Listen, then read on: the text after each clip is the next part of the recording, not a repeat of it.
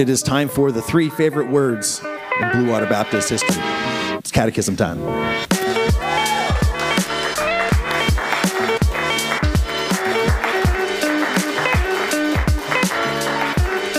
So this is the second last week on question 6. So I know you're all going to be sad that it's over and we have to move on, but this is the way it works. We have to move on. So remember, we're talking about catechism. We're using it as a developing worldview. It's part of having a worldview. Catechesis is part of everybody's worldview. If you don't think that's the case, you have heard all kinds of catechizing by the secular culture around us. You've heard lots of the questions and answers yourself. You know them by heart. I'll give you an example. Love is love. You ever heard that before? Notice how that's pushed all the time.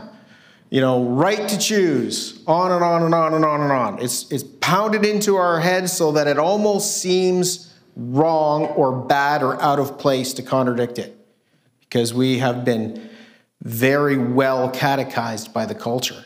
Well, we're doing the exact same thing, and we're trying to inculcate in our minds the Christian catechist, the Christian leg of worldview about catechism. So here we go.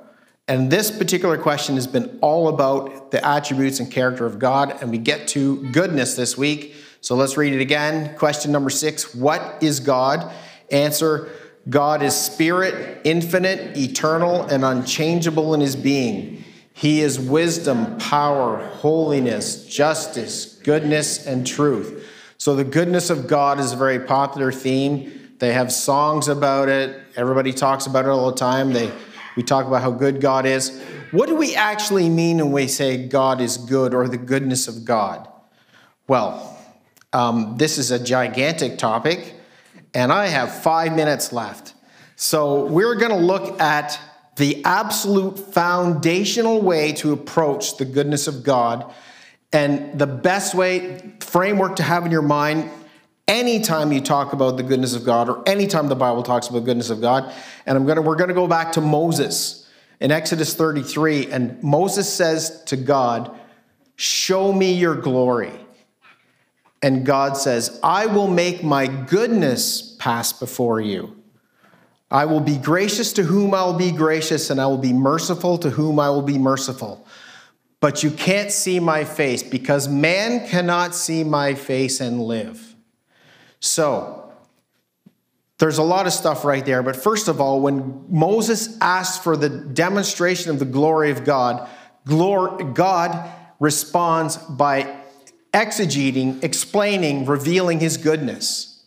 And the other thing he says is he actually makes sure that Moses cannot see, because Moses cannot live. So already, even in that, we're going to see the goodness of God. And that God, as strange as this may sound to the modern ear, God has to protect mankind from seeing the fullness of himself, and he will reveal it in a very specific way. So then we go to Exodus 34, and let's just read what happens. The Lord descended in the cloud, he's hidden, stood with him there, and proclaimed the name of the Lord. And every time the Lord appears in this passage, it's capitalized, L-O-R-D capital. So what that means is, that is the way our Bible translators have translated Yahweh. Yahweh, or the Tetragrammaton, which is basically 4 Hebrew consonants that represent the name of God. In Hebrew, it would represent the being, the concept of being. And what God tells us is that I am that I am, or I am who I will be. So God is basically saying his name is, I am the self-existent, self-sufficient one. And remember, we talked about holiness. We said that repetition in Hebrew, with a Hebrew thing to look at it, it's repeat something that's important. So when God begins to reveal his goodness to Moses, he says, the Lord passed before him and proclaimed, the Lord, the self-existent, self-sufficient one, the self-sufficient, self-existent one, a God merciful and gracious, slow to anger, and abounding in steadfast love and faithfulness. And he doesn't stop there. Keeping steadfast love for thousands, forgiving iniquity and transgression and sin, but who will by no means clear the guilty, visiting the iniquity of the fathers on the children and the children's children to the third and fourth generation. All these things make up the goodness of God. And this is the first time that God has revealed himself in any sort of explicit way up until this point. And he's making a covenant with the children of Israel. He displays his glory, his goodness, which is God revealing his nature. That is the goodness of God. And note what happens here is that all these things, even the stuff that we may not even associate with the goodness of God, like by no means clearing the guilty and visiting his punishment and wrath on people, is played out before the children of Israel in their whole history. That when they deal with the nations they have to push out, all those things are demonstrating the mercy, the grace, the patience of God, and the fact that he will certainly visit punishment on those who deserve it. We live in a moral universe governed by a good God, and if it's a moral, good universe, that means that God must punish iniquity. So, what is, really quickly here, mercy? He says he's merciful. The mercy of God is that the goodness of God showing help and favor and rescue to those who are suffering and in distress, or those who deserve punishment and don't get what they deserve. Grace. Grace is God showing unmerited favor to those who deserve wrath. That's what grace is. Patience.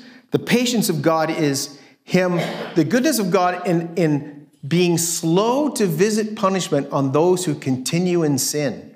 So we are living in, we've said often before, we're looking at Romans 1 being played out before us, the wrath of God being revealed, and yet God still lets us carry on. He's slow to bring his punishment and wrath because he's a patient God, even though we deserve it. And then it talks about his steadfast love.